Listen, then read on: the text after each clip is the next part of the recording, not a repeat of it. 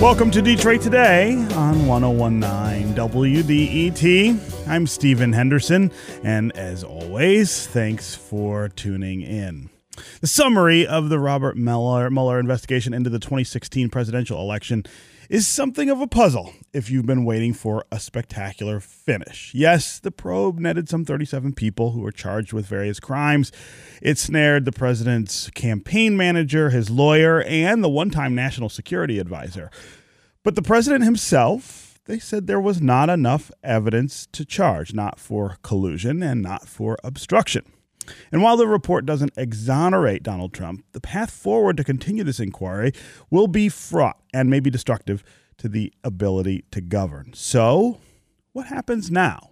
That's where we want to begin the conversation today. And of course, we really want to hear from you. What was your reaction to the Mueller report, to William Barr's summary of the Mueller report, which we heard yesterday? What was your reaction to the conclusions here? The idea that there are no more charges coming in this investigation, and the president of the United States, who was accused of colluding with Russian operatives to try to fix the 2016 election, and also of obstruction of the investigation into that, he won't face any charges either, at least not from the Justice Department.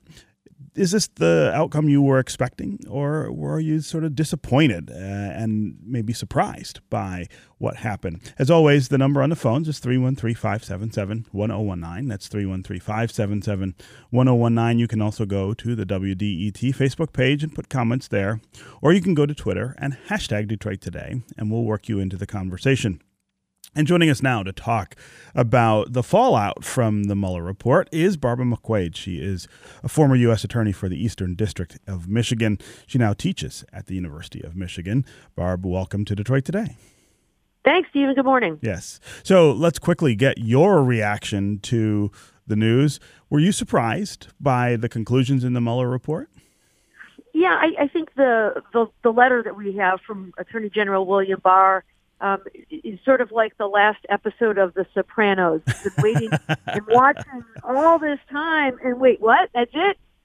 It's because it's a little bit ambiguous. Now, he does promise to provide more transparency and more disclosure later once they scrub it for inclusion of grand jury material. And so I think we will find out more in the end. But, you know, a couple of things stand out to me. I mean, one is all the headlines and what President Trump keeps saying is Robert Mueller found that there was no collusion. I mean, that's not exactly what he found. What Robert Mueller says in his report, or at least according to William Barr, is that the investigation did not establish that members of the Trump campaign conspired with the Russian government in election interference. I mean, you know, it's like sometimes my father-in-law can't find his car in the parking lot. That doesn't mean the car's not in the parking lot. It just meant he didn't find it. Right. Slightly different. Although I will say this, in contrast to that scenario, Robert Mueller spent a lot of time, a lot of resources, and has a lot of skill. He looked very hard to find conspiracy, and if he didn't find it, I don't think anybody will. And so I do think that is about as a strong a statement as can be made about that. The other thing that really struck me, though, about this is that Robert Mueller did not reach a conclusion as to obstruction of justice. Mm-hmm. It said, while this report does not conclude that the president committed a crime, it also does not exonerate him. And then in a really strange move, Attorney General Barr says, so I'm going to make the call and I'm going to say no. Again, that's a really strange thing for William Barr. The whole point of appointing a special counsel was to have someone who is insulated from the political appointee process to make these hard decisions. And instead, what Robert Mueller said, we can't exonerate him. Well, why not? What information do you have? And again, I hope we get that information in the coming days or weeks. I imagine Congress will want to see that. It may be that Robert Mueller thought, I can't indict a sitting president, so I'm just pulling together the evidence, and I leave it for Congress to say. But for William Barr, the Attorney General, to jump in and reach that conclusion is, to me, really bizarre. It's sort of like, having Tom Brady be the quarterback of the Patriots all season and all the way through the Super Bowl, but for the last drive for Bill Belichick to say, I got this, Tom, and step in himself as quarterback. What the heck is that? So some unanswered questions here. I hope it will be answered soon. Yeah, so I want to talk about the two different kinds of charges that were possible here. Because I think there are very different things. One is this idea of collusion. Did the president or the people around him participate in activities that broke the law with regard to foreign interference in the 2016 election? And then, of course, the other is obstruction of justice. Did the president or people around him interfere in the investigation into that? Let's start with collusion. This is a very difficult thing to prove. There is no actual charge of collusion, I don't think. This is about conspiracy. But we saw a number of people who were close to the president be accused and indicted and charged with activities that came very close to the definition of cooperating with foreign agents in interference in the election. So what does it mean that Mueller has concluded that the president, who is at the center of those efforts, is somehow blameless? Well, I don't know if he uses the word blameless, but he does say that the investigation did not establish conspiracy between the Trump campaign and the Russian government. It means they didn't reach an agreement that this was our plan. It sounds like what they found instead was overtures by the Russian government to assist the Trump campaign, but not that the Trump campaign did anything, agreed with that or participated itself. I think one question that remains unanswered to me is, why then did we see so many people lie, even risking going to prison for it, if there wasn't some there, if there wasn't a reason to lie? Mm-hmm. Michael Flynn lying about his conversations with Russians. We had Michael Cohen lying about the negotiations for Trump Tower Moscow. We had Roger Stone charged, not yet convicted, with obstructing Congress. Why were they all working so hard to conceal the truth if there wasn't some nefarious story going on underlying all of that? I guess it is strange to me. Perhaps when we see more of the report, more of that will become clear, or maybe it's just like the old fable of the scorpion. Why do you kill those around you? Because it is my nature. Right. They're just liars. I don't know. But I would like to know more about that. Yeah. So the other issue, of course, was whether the president interfered into Mueller's investigation or some of the other investigations into what happened. Over the weekend, I went and reread a piece by some folks at the Brookings Institution in which they laid out the ways in which they believed the president had interfered in that investigation. And it included, of course, his demand of loyalty from James Comey and his later firing of Comey, his attempt to block Attorney General Jeff Sessions from recusing himself from the Russia investigation, that he later then asked Sessions to reverse his recusal decision, that he demanded and obtained the resignation of Sessions for his failure to contain the Russia investigation, that he twice ordered the firing of special counsel Robert Mueller and dictated a false account for a key witness, Donald Trump Jr., on June 9th of 2016, of the June 9th, 2016 Trump Tower meeting. That's a long list. And those are all things that we know actually happened. So I guess the question is whether those facts are alone enough to sustain a charge of obstruction, or whether Bob Mueller had to find something else as well. Is there something about intent that has to accompany those?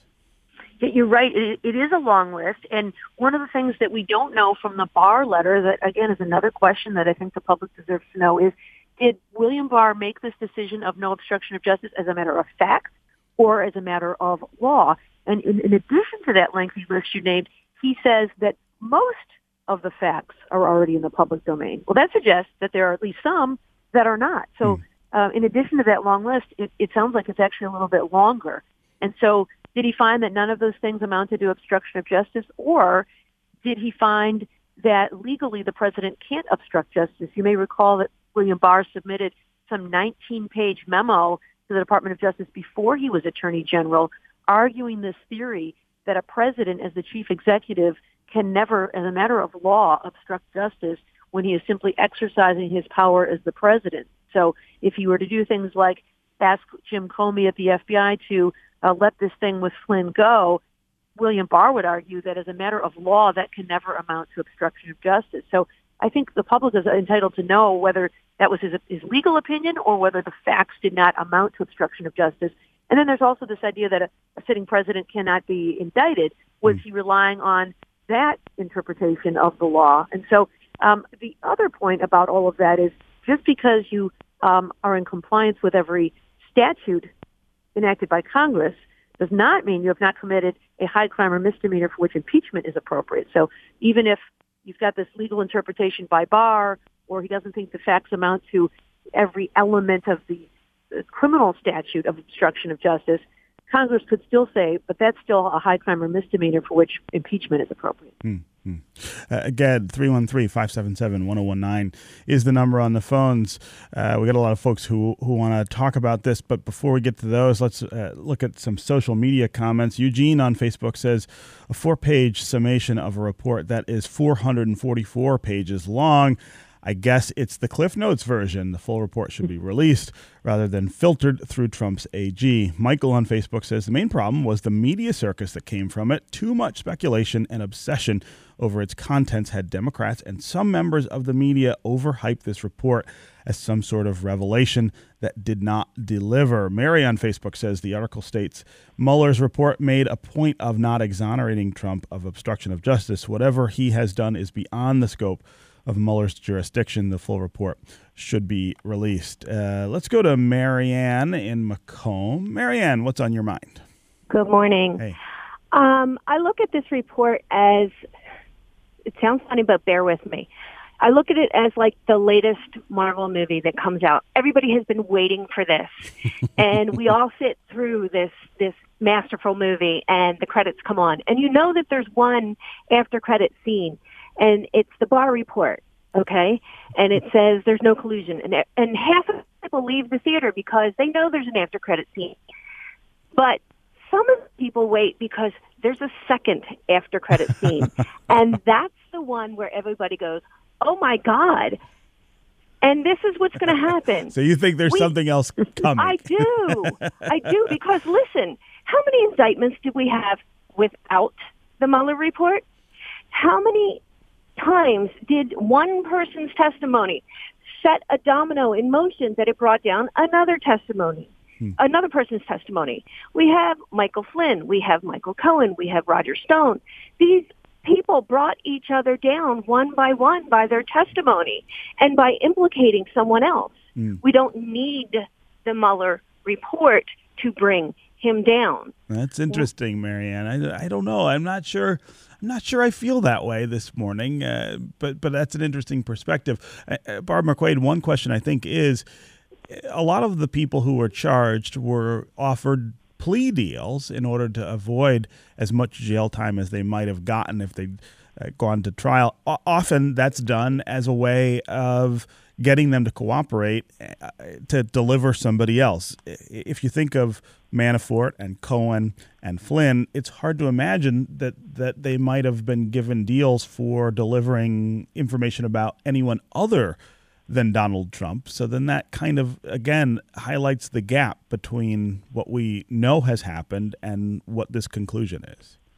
Yeah, well, one thing, you are right that typically when you offer someone leniency in exchange for cooperation, it is cooperation about someone whose conduct is more egregious than yours or is higher in a criminal organization. And so when you're talking about people like Michael Flynn, who was the National Security Advisor, it's a fairly small circle of people who are above him in the government, at least. But there could be people whose conduct is more egregious. And I note that the Barr letter does say that part of what he wants to do in removing grand jury material from the report before it's made public is to ensure that it does not impact on other ongoing matters, including those that the special counsel has referred to other offices. And so, there is still more out there. There is the Michael Cohen investigation in the Southern District of New York, where just last week we saw a judge rule that 18 pages of the search warrant materials needed to remain sealed for at least 60 more days while they continue to investigate that. And remember, that includes individual one who has been noted is President Trump. And so although we may not see additional charges relating to conspiracy with Russia, we may see additional charges about other matters. Again, Marianne, thanks very much for the call and the comments. Let's go to Greg in Grosse Pointe. Greg, welcome to Detroit today. Hey, Stephen. Hi, Barbara. It's Greg Bowens. How are you? Oh, hey, Greg. Hello. Go ahead. My question is to Barb is, do you think that because Mr. Barr wrote a summary of, the report, and prior to doing that, he had written a 19-page, memo, treatise, whatever thing that was published saying that a president could never be indicted, a sitting president could never be indicted. Do you think that because he came to the job with that kind of background, that his conclusions on the Mueller report either support or undermine people's faith in the Justice Department? I mean, is that an issue? Yeah, a great question, Greg. Thanks for the call. What role should that be playing in people's minds, the fact that William Barr did express his opinions about indicting a sitting president and then took control of interpreting the Mueller report for the public? Yeah, I think Greg asks a really great question. That was one of the issues that William Barr was asked some very pointed questions about during his confirmation hearing, that he wrote this unsolicited 19-page memo when he was just a citizen and sent it to the Justice Department saying, this is how you ought to look at obstruction of justice for a sitting president. That is one legal theory. And the fact that he took this decision out of the hands of Robert Mueller, decided it himself, and did not defer that question to Congress strikes me as potentially an overreach. And I think for that reason, Congress is not going to go along with that conclusion quietly. I think the next step is to look and see what the full report says. But the fact that Robert Mueller said himself that the report did not exonerate President Trump, I think begs the question, on what basis did William Barr reach his conclusion that there was not obstruction of justice here? Was it a factual one or a legal one, as Greg points out? Because we know his legal philosophy is that a president can never obstruct justice unless he tampers with witnesses or destroys evidence, but simply executing an order, exercising his powers, can never amount to obstruction of justice, even if he did it in a corrupt or abusive way. And it's left now to Congress to answer that question almost exclusively, right? I mean, I suppose some of these other investigations that are going on around the country could reach that question, but that seems unlikely given the Justice Department stance on this. I think so. I think because William Barr is also the boss of every U.S. attorney in the country. Exactly. So, one theory could be that the reason that President Trump wanted there to be an end to the investigation wasn't because he was worried about Russia, but because he was worried about Stormy Daniels. And so he corruptly asked Comey to end the investigation. I think some people could arguably find that's obstruction of justice. But if the U.S. Attorney in the Southern District of New York were to say they wanted to go forward with those charges, it seems likely that William Barr would do the same thing to them, what he did to Robert Mueller, and say, no, I can't as a matter of law. But again, important to see the full explanation of Mueller's report before we can reach that conclusion. Okay, Barbara McQuade, former U.S. Attorney for the Eastern District of Michigan, now teaching at the University of Michigan. As always, thanks for joining us here on Detroit Today. Thanks very much, Stephen. All right, up next, we're going to talk with Republican State Senator Pete Lucido. We'll get his reaction to the Mueller report, and we'll talk about why he opposes Governor Whitmer's roads plan, that 45-cent increase in the gas tax. Also, don't forget, if you miss any of today's show, you don't have to miss out on the conversation. Go to iTunes or wherever you download podcasts. Download and subscribe to Detroit Today. Take us with you. And you can listen when you are ready. Also, don't forget to help us out during the fundraiser, the spring fundraiser. Remember, when you get us to the $315,000 goal, we will stop fundraising. We'll be right back with more Detroit Today.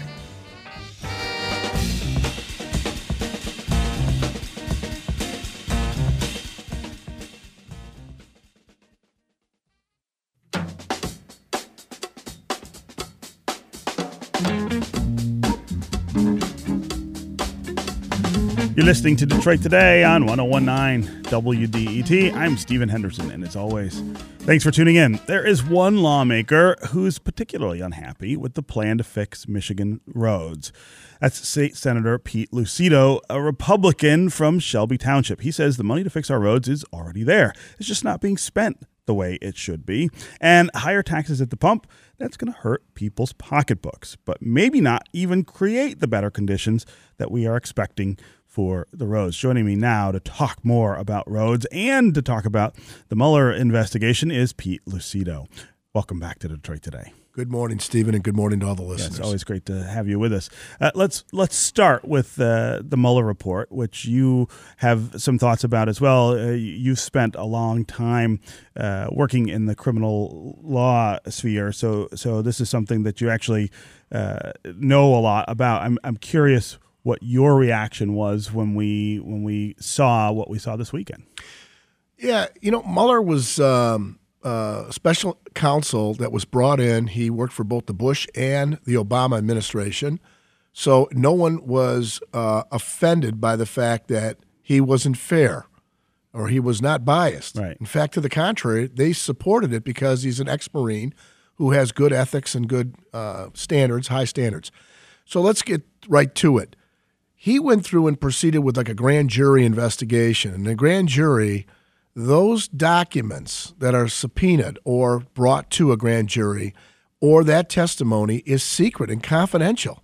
The reason why, and I'm surprised it's supposed to be, former right? U.S. Attorney McQuade didn't bring that up, because at the conclusion of a grand jury investigation, no one's going to get that information. And the reason why is we promote people to come forward and tell the truth. We want them to do what they need to do, which is get to the bottom of whatever they're investigating. In this case here, yes, there was 35 people that were actually charged. There was a bunch of Russians that were actually charged. Mm-hmm. But at the end of the day, that investigatory tool still remains with rules. And that's the same with after the Clinton administration, when this investigation went on with Bill Clinton, our former president. Yeah, they released everything. Yeah, they released everything, and they learned something from that. To your point, they did. They learned that by doing that, now they've brought up what's called offensive or made sure that people were embarrassed. And they said this is not right. And they put together some rules as to what, if anything, can come out from those investigations.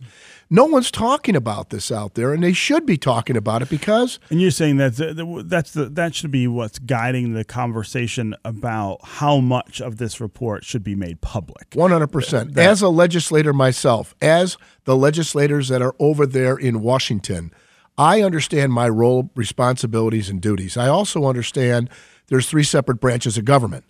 One of them is the judiciary. And let's face it, the executive branch, the judiciary, and the legislative all independently coexist but have equal power. So unless somebody didn't have rules, then I think you have to make the rules as you go. But because there is rules, somebody better talk about following those rules. Otherwise, get rid of the rules. Well, what do you make of the idea, though, that there are unsettled legal questions that this report could help illuminate? So, for instance, it doesn't make a conclusion about whether the president obstructed justice. That's something that Congress could, on its own, take a look at and decide whether it wanted to pursue. Why not give Congress the opportunity to do that, given that the report is there? Okay. So what you're saying is Congress has the right now to go ahead and bring charges? Sure. Congress always has the right to bring charges if they want. I thought that was what's called the prosecutorial, or in this case here, the U.S. Attorney's Office or the United States Attorney that's been appointed by the president to go do what he has to do, which is an investigation and conclusion and bringing charges. The interesting part about this is there has been such a division in our state as well as now our country. When is it going to be time to govern? And I haven't seen it. And you know what? I'm paying for governance, but I ain't getting my money's worth. Well, I mean, I think we got to be able to walk and chew gum at the same time, right? We got to be able to govern and deal with potential criminality on the part of government officials. You have 37 people here who were charged with crimes related to this investigation. I think it's perfectly reasonable to say, well, shouldn't Congress take a look at whether they could go further than the Justice Department did with regard to the President of the United States? I think one of the things that the Justice Department is saying here is that it's not their role to deal with potential criminality of a sitting president. That is Congress's job. I didn't know that they were saying that, but I do know what the nature of the investigation was did the president conspire with the Russians to fix an election? And the answer is no. Unequivocally, pursuant to Mueller's report, it was no. In addition... Well, it was that there is not enough evidence to charge him with that. That's true. Your interpretation is different than mine, but even at the end of the day... lots of other people were charged with doing that on his behalf, that seems not to suggest that nothing happened, just that there's not enough evidence to bring a charge. Yeah. But at the end of the day, I guess we're all faced with this. What is the role of Congress, and what is the role of the president, and what is the role of the judiciary? Mm-hmm. All three separate functions, and at the end of the day, if we're going to still spend 2 more years up till the point of the election to investigate, to traumatize, to invoke more division of people and government doing something other than governing, then it's costing the taxpayers a lot of money. And I really got to say, I ain't getting my money's worth, and I hope you listeners out there are a little bit more pissed off than I am. Well, I guess we'll see, right? Yeah. Let's talk about the roads. We had you in last fall, I believe, to talk about roads. I think this was before the election, or maybe right after, when we talked about what some of the possibilities might be for fixing the roads to raise this $2 billion a year that they say we need. You had some really interesting approaches, and you thought that the new governor, Gretchen Whitmer, might be open to them. Catch us up. Sure. How receptive was she to these ideas you put in front of her? So I went up to the government and played my role. Before Prop 1, I watched Prop 1 fail miserably before I was elected. So what Lucido wanted to do was go up to the government and play my role by saying, let's look at options or alternatives other than taxing, because the people of this state, my district, said, absolutely not, Lucido, don't you dare tax me. So when I got up there, I offered solutions, suggestions, or options. That's what a governing person's supposed to do. So I said, we have 20, at the time we had 19 billion with a B in the Catastrophic Claims Fund, which is going for catastrophic injuries. We're generating about $1.4 billion a year in interest and collecting about $1.2 billion in premium and paying out about $1 billion. We've got a surplus in there. We need road repair immediately fixed because it's causing catastrophic injuries. As such, I put a bill in that says use the interest only from the Catastrophic Claims Fund to get all of these roads up to date, up to speed, and then go ahead and take your foot off the gas, because we will then look at changing Public Act 51. Public Act 51 is a statute that's been out there for 58 years. Did I say 58? 68 years. 68 years old. Never been changed on the funding mechanism. We're giving all of our money in Southeast Michigan to up north. I will submit that all of your legislators that live in Southeast Michigan will vote yes to change Public Act 51. Ask them. Do you think Public Act 51 is equitable and fair? Their answer is no. Well, the problem is that they don't make up a majority of the chambers. I mean, yes, they do. With taking in Kent County and Genesee I see County, what you're saying. Okay, so you've got enough legislators to go ahead and rock that boat right on over and sink it and get rid of Public Act 51, which anyone knows is unfair, unequitable. And Gretchen Whitmer, our governor, my governor, knows that it's unfair, unequitable, because as a sitting legislator at one time, they had these same debates. As a result, she wanted to use the new 45 cents that she, and only she, brought in as a suggestion to go around Act 51, because she knows there wouldn't be enough to fix where all of her pictures are from Southeast Michigan. So part, as you point out, part of this increase in the gas tax would include a reapportionment of money that would disregard some parts of Act 51. 100%, Stephen. And then all the up north legislators jumped in and said, oh, no, Governor, you can't do that. Oh, no, you can't do that. This is a constitutional protection. I can tell you this much, Stephen. I've talked to my executive, Mark Hackle. I know that Mayor Duggan and I know that Brooks Patterson, all three are on board.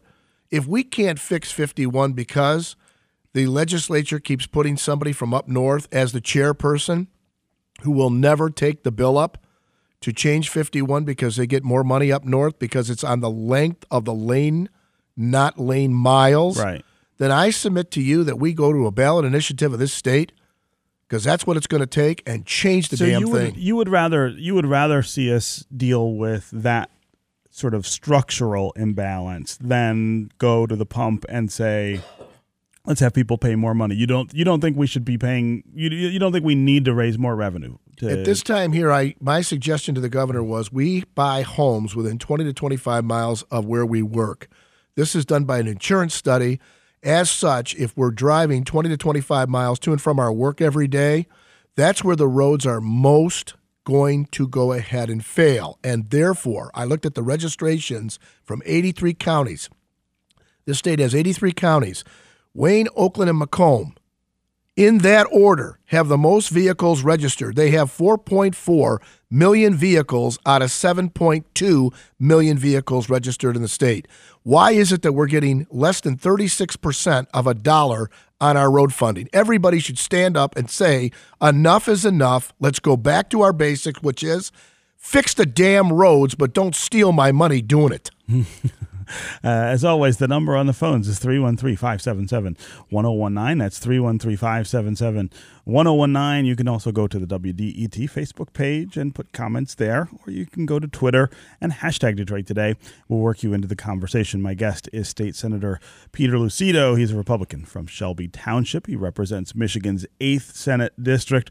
We're talking about the roads plan, the idea of raising our gas tax by 45 cents per gallon in order to raise the $2 billion we need to take better care of the roads. We are also talking about the Mueller report. How much of that should be made public? Let's go to Robert in Detroit. Robert, welcome to Detroit Today. Well, I can see now that there's a big division among Republicans in the state because a lot of the northern Republicans representatives are Republican, and obviously this is a northern Michigan, southern Michigan problem that we need to address. And it's disappointing that after so many years where Republicans had complete control of our government, that they weren't able to fix the roads. But I'm just wondering right now going forward how we're going to deal with this, and what about taxing trucks? Great question, Robert. What about looking at more usage-based kinds of fees for our roads? Trucks, people bring that up a lot to me and say these trucks really take a big toll on our roads, and they don't pay what they probably should to be able to do that. Is that something you think would help us out here, Pete?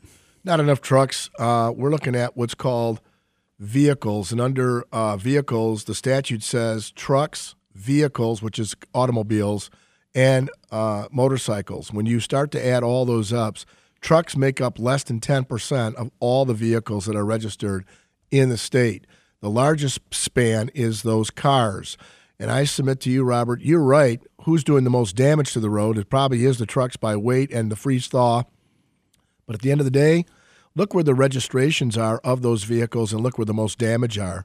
We register those vehicles, over 1 million vehicles here in Detroit, over 1 million vehicles over in Oakland, and almost close to 1 million in Macomb. When you add them all up, it's over 4 million vehicles. Let's be real here. That's what's causing the damage we have and the potholes we have and the angst that we have, and those are all the pictures the governor sees. So I would be in her corner if she would just take the registration fees, which incidentally, everyone, goes 100% to the roads. I'll say it again. Registration money that you pay at the Secretary of State to register your plates goes 100%. Doesn't divert into schools, doesn't divert into this and that and every other Betty Crocker mix that they make up there in Lansing. The reality is it all goes to the roads. That should stay in the county in which the vehicles were registered. Again, Robert, thanks very much for the call and the question. Pete Lucido, before I get to the next caller, you also object to the way in which we spend gas tax money. 100%. That it doesn't go all to the roads, that it gets distributed across lots of different things. This new money would follow that same pattern. But is that a reason to oppose No. this increase? The reason I'm opposing a 45-cent gas tax increase is gas has gone up 12 cents over the last 30 days. Gas, and additionally, fluctuates, and therefore there's no consistency. My concern is when you attach a gas tax, some of that money goes to schools, and some of that money goes for MEDC, and some of that money goes – look, let's not play a game anymore with the taxpayer. Let's not keep them blinded anymore. 100% of the money has to go to the roads. It is a policy that I thought before I got to the legislature that we should have been doing years ago, but they've been poaching from Peter to pay Paul. And at the end of the day, if all the gas tax and the fuel tax would have went to the roads, you and I wouldn't be talking about this subject today because there would have been enough money. But $1 billion, $998 million, so let's just call it $1 billion for roundup, went to schools last year. Not saying that the kids don't want it and don't need it, but let's face it, if we could backfill that $1 billion somewhere else, put it to the roads, we wouldn't be talking right now. So where would you get that other $1 billion for schools? That's what it needs to go through the entire budget. There was a line items that you got to go look at, and you got to say, look at. And you know what? It's not that I can do it all, but I know that if I was the chair of transportation, I'd take up Public Act 51. I'd make sure it gets modified. I would say that the counties, where most of these roads are all broken and they're not even state roads, needs to keep more because we gave them less from revenue sharing over years. Yeah. Everybody out there, those listeners that understand, they're going to say, why not keep the registration money in the county in which the vehicle's registered? Yeah. Sound policy. Yeah. Again, thanks for the call and the questions. Robert, let's go to Heidi in Huntington Woods. She's got another idea about trucks. Heidi, welcome to the show. Okay. Well, my first question is, why are load limits among the highest in the whole country? Mm-hmm. And no matter what percentage the trucks are of the vehicle traffic, that's obviously have an impact on our roads. That needs to be changed. Second is, why was Public Act 51 not changed under Snyder? I don't understand that. Yeah. Thirdly, our tax burden is number 23 in the nation, I believe. Mm-hmm. So we've got to tax people more. We have bad roads. Our public education is not getting funded. We're not taking care of our water purity, all kinds of issues that is dragging the state down. Heidi, I want to give him a chance to answer all three of those questions, and we only got about a couple minutes left, but thanks for the call. Go ahead, Pete. Load limits first. Let's go to load limits. There has been bills introduced. It's up to the department chairperson of transportation, both in the House and the Senate, to take it up. Last term, it was Tom Casperson in the Senate that ran transportation and Tristan Cole in the House. Both are from up north, way up north. And as a result, they would be taking up a bill that would take away money from their district. If we're supposed to serve our district, we're supposed to conquer and divide about keeping it in our district, the money. Therefore, it means nothing if everybody that's going to chair these committees are from up north. We got to take it to a ballot initiative to get this done. Number two, the weight of a truck. Those bills, again, were put in those committees. The arguments were, are we going to pay more for our goods when these trucks have these axles? And they talk about axle weight. At the end of the day, we are double. I'll say it right there on the air. We're double the weight that any other state is. 164,000 pounds versus 83,000 Ohio has. Yeah. At the end of the day, what are we trying to accomplish? So if the gas tax goes up, that means, and we change the weight distribution, there's 2 more trucks on the road. That means 2 more drivers. That means more workers' comp, more wear and tear, more gas. We're going to be paying double for our goods and services. And I got to tell you, everybody, if you're going to go 45 cents at the pump a gallon, all that money's not going to the roads. It's not all going to the roads. It goes into general fund. Yeah. Okay, we are out of time, but as always, it is great to have you here with us, State Senator Pete Lucido, Republican from Shelby Township. Thanks for being here. Thank you, Stephen. All right, that's going to do it for me today. I'll be back tomorrow. Remember, get involved with the spring fundraiser. As soon as we hit that magic number of $315,000, we will stop asking for money. This is 101.9 WDET, Detroit's public radio station, community service of Wayne State University. I'll talk with you again tomorrow.